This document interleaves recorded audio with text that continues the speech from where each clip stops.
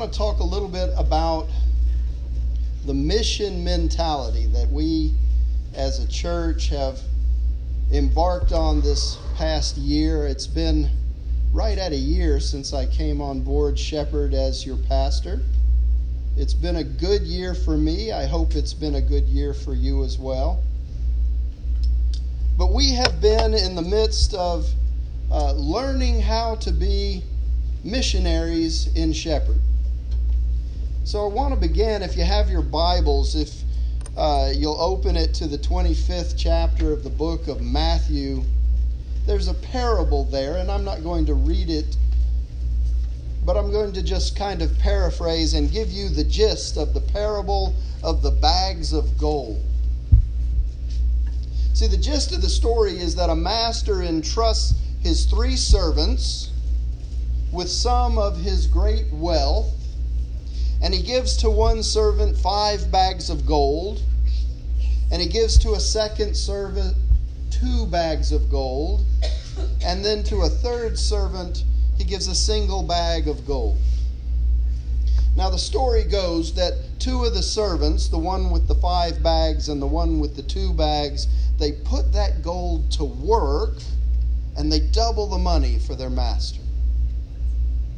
But the last servant buries the gold in the ground instead of using it to increase it as the other servants has done.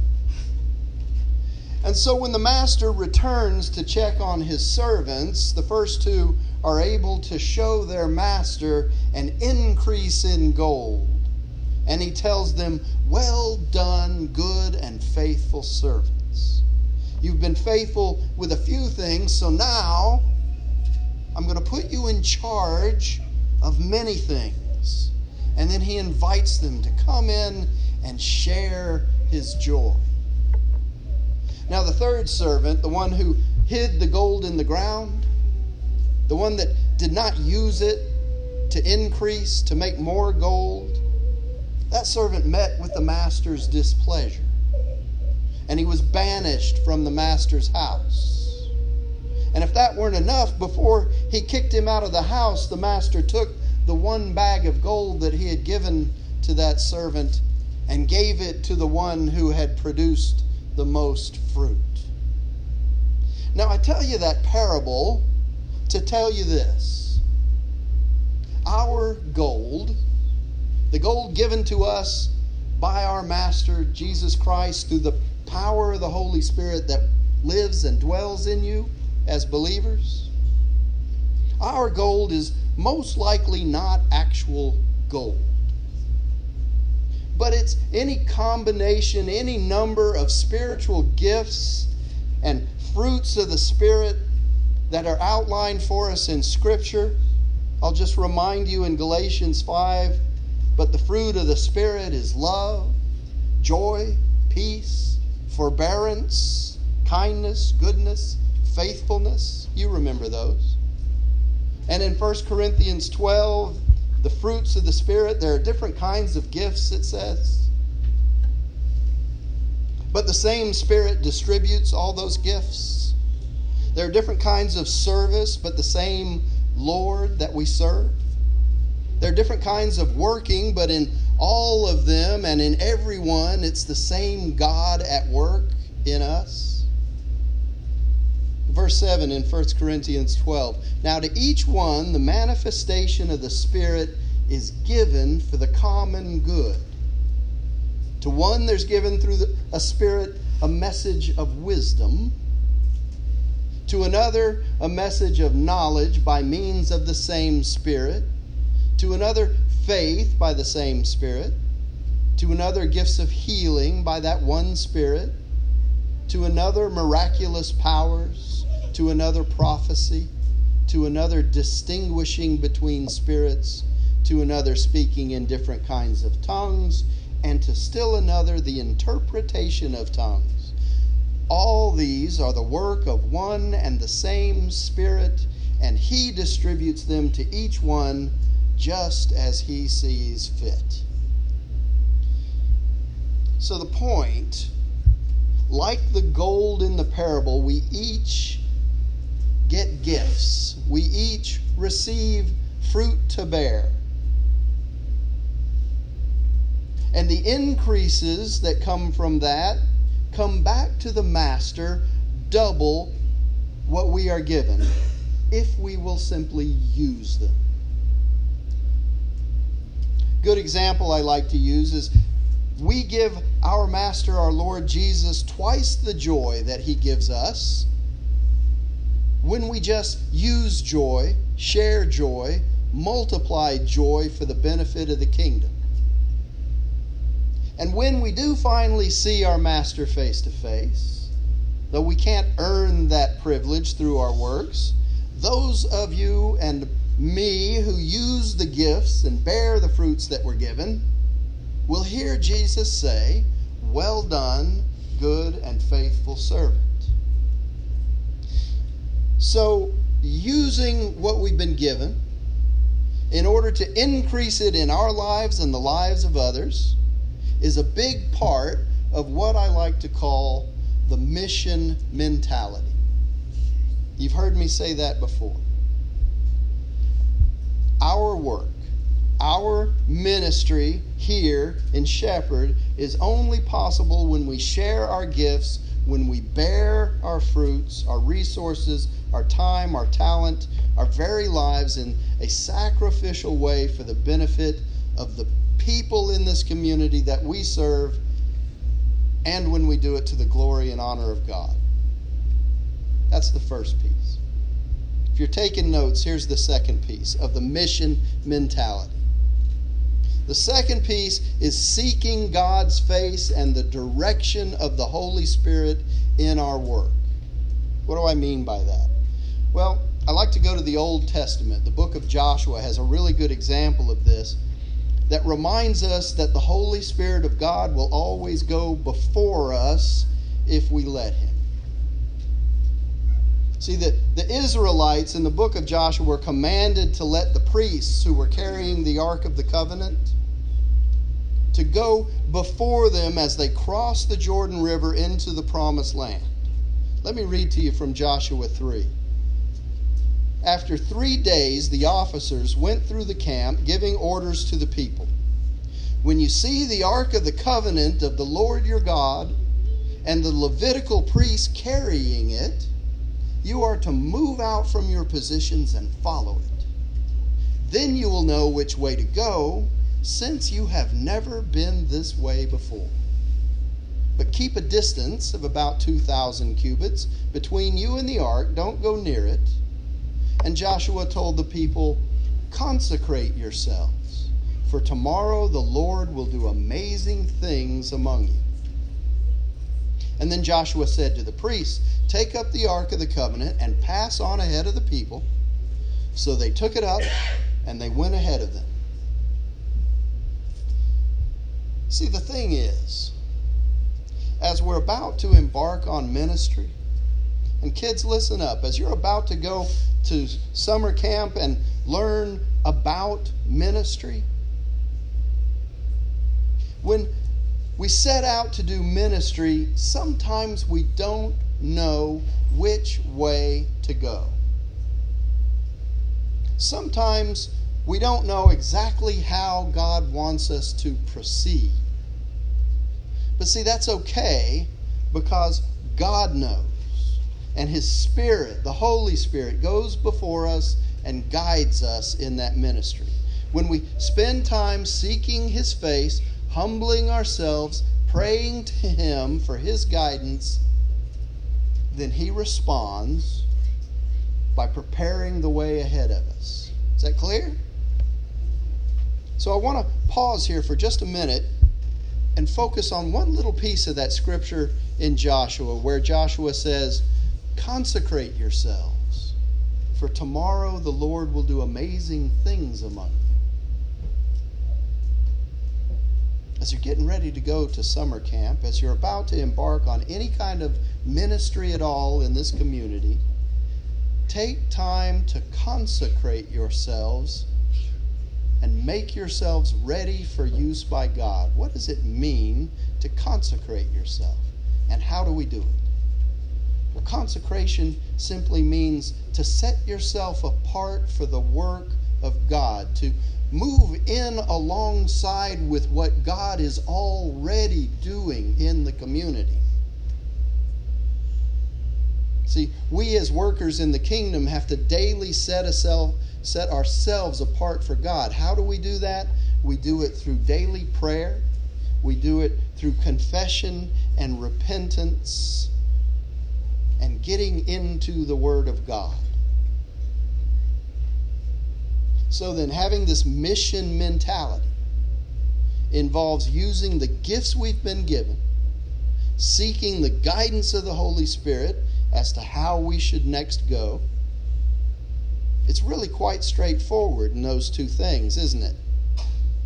But it does require some discipline and some practice on our parts. Now, there's one more piece to this mission mentality that I want to talk about briefly. I think this is important because we, as missionaries in this mission field of shepherd, need to guard ourselves against this devious mind game that Satan likes to play with us, which tries to tell us that our contribution of our time, of our talent, of our treasure, he tries to tell us that our contribution is insignificant, that it doesn't have any real impact. What does that sound like? Well, Pastor, I don't think that I really need to give to that particular project because my little bit of contribution doesn't really have an impact. Pastor, I don't take time really to pray for people because I'm just one person praying in a sea of people. That's kind of what it sounds like, I think. But there's a really good example in Scripture about how a small contribution had a major impact. See, we need to be wary of the thoughts that suggest that we're not capable of a significant missionary value to the kingdom of God. That's the devil trying to dissuade us from participating in ministry. We have to go forward with the mindset and the knowledge that God doesn't call people who are equipped. He equips people that He calls. He doesn't call people who are ready for ministry. He readies people for ministry. So in Scripture, there's this story in Luke about the widow's mite. You've probably heard it before, and a lot of times churches use it to encourage people to give during their stewardship campaigns. I'm not talking about the value of the money here. I'm talking about the mission mentality.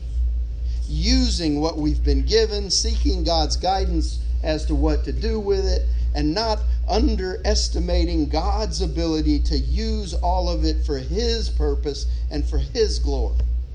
Let me read you this story about the widow's mite in Luke. It's the 21st chapter if you're following along.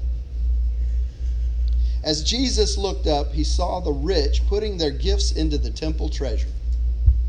He also saw a poor widow put in 2 very small copper coins.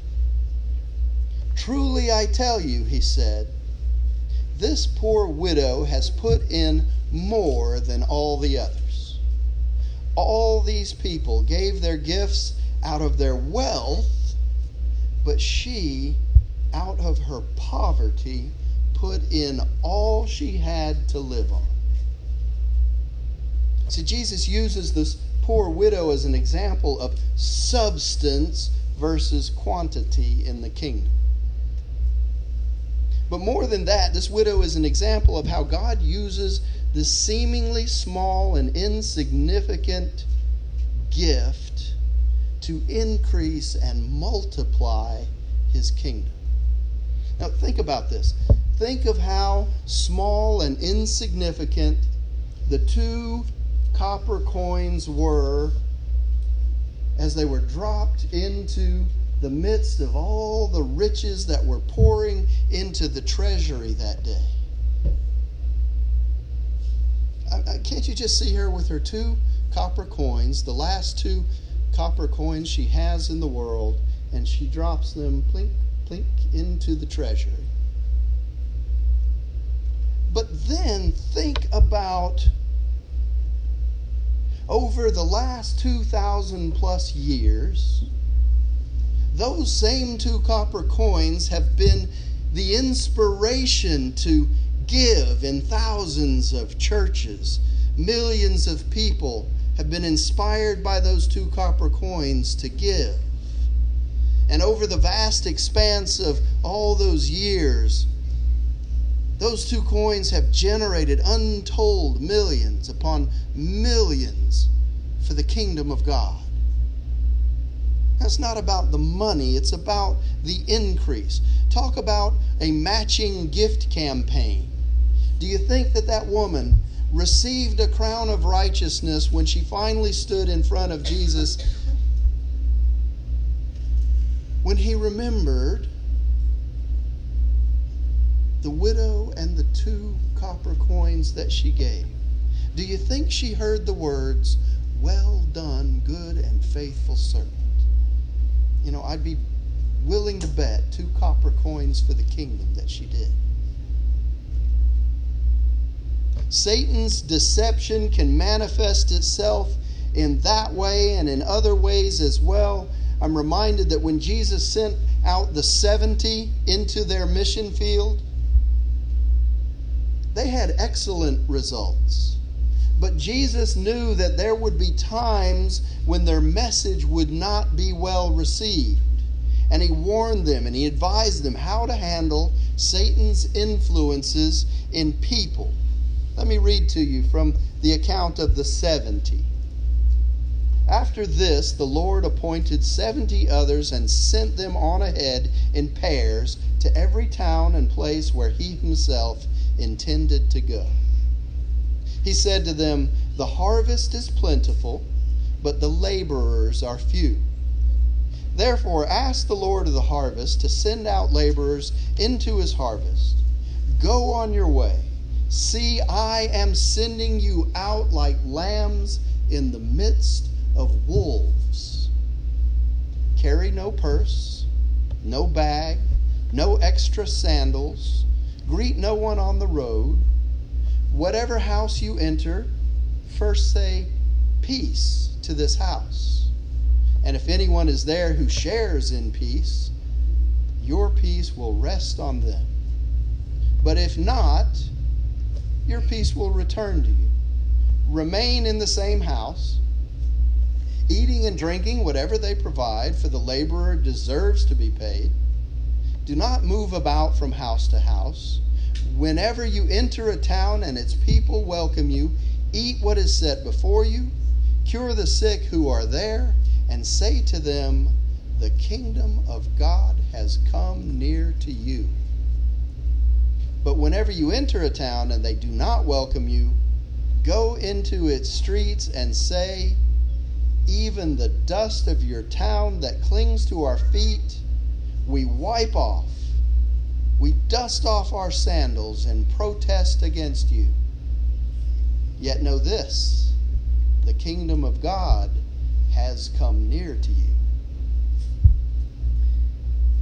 Whoever listens to you listens to me. Whoever rejects you rejects me. And whoever rejects me rejects the one who sent me." And so the 70 go out and they return with all kinds of stories.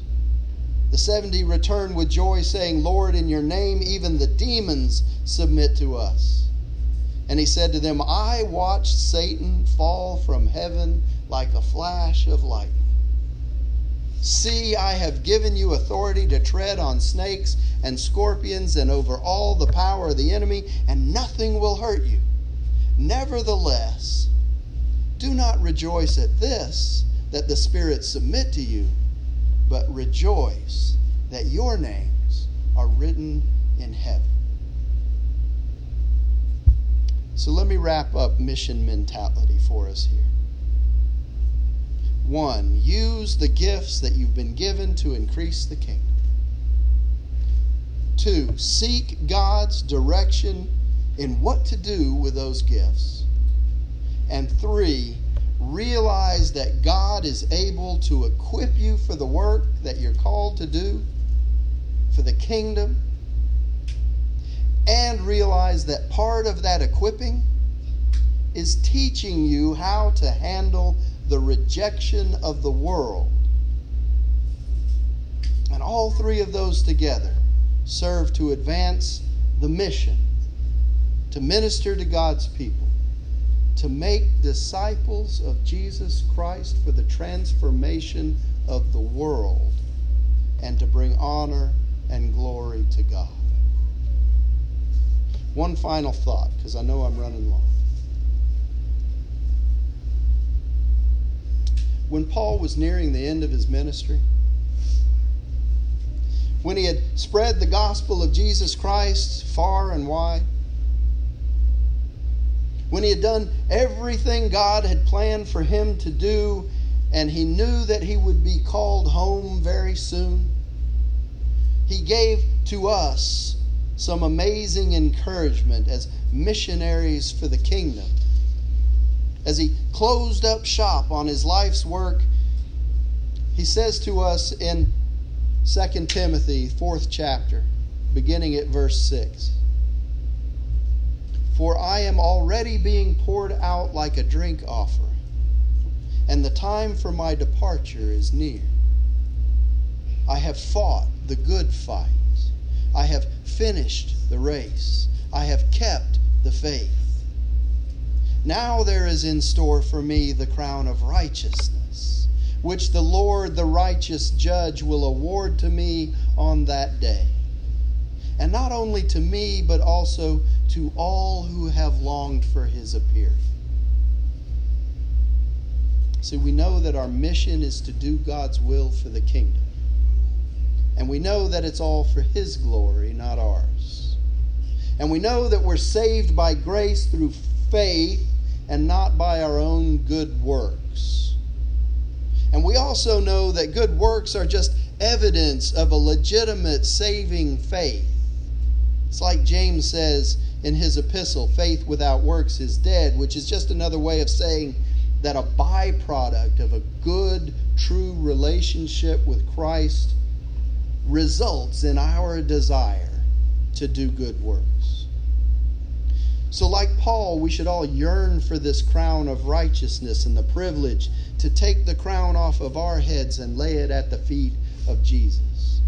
And we should all strive in the performance of our kingdom work for the privilege to look into our Savior's face one day and say to him, "I have fought the good fight, I have finished the race, I have kept the faith," and hear him say to us in response, "Well done, good and faithful servant." In the name of the Father, and the Son, and the Holy Spirit.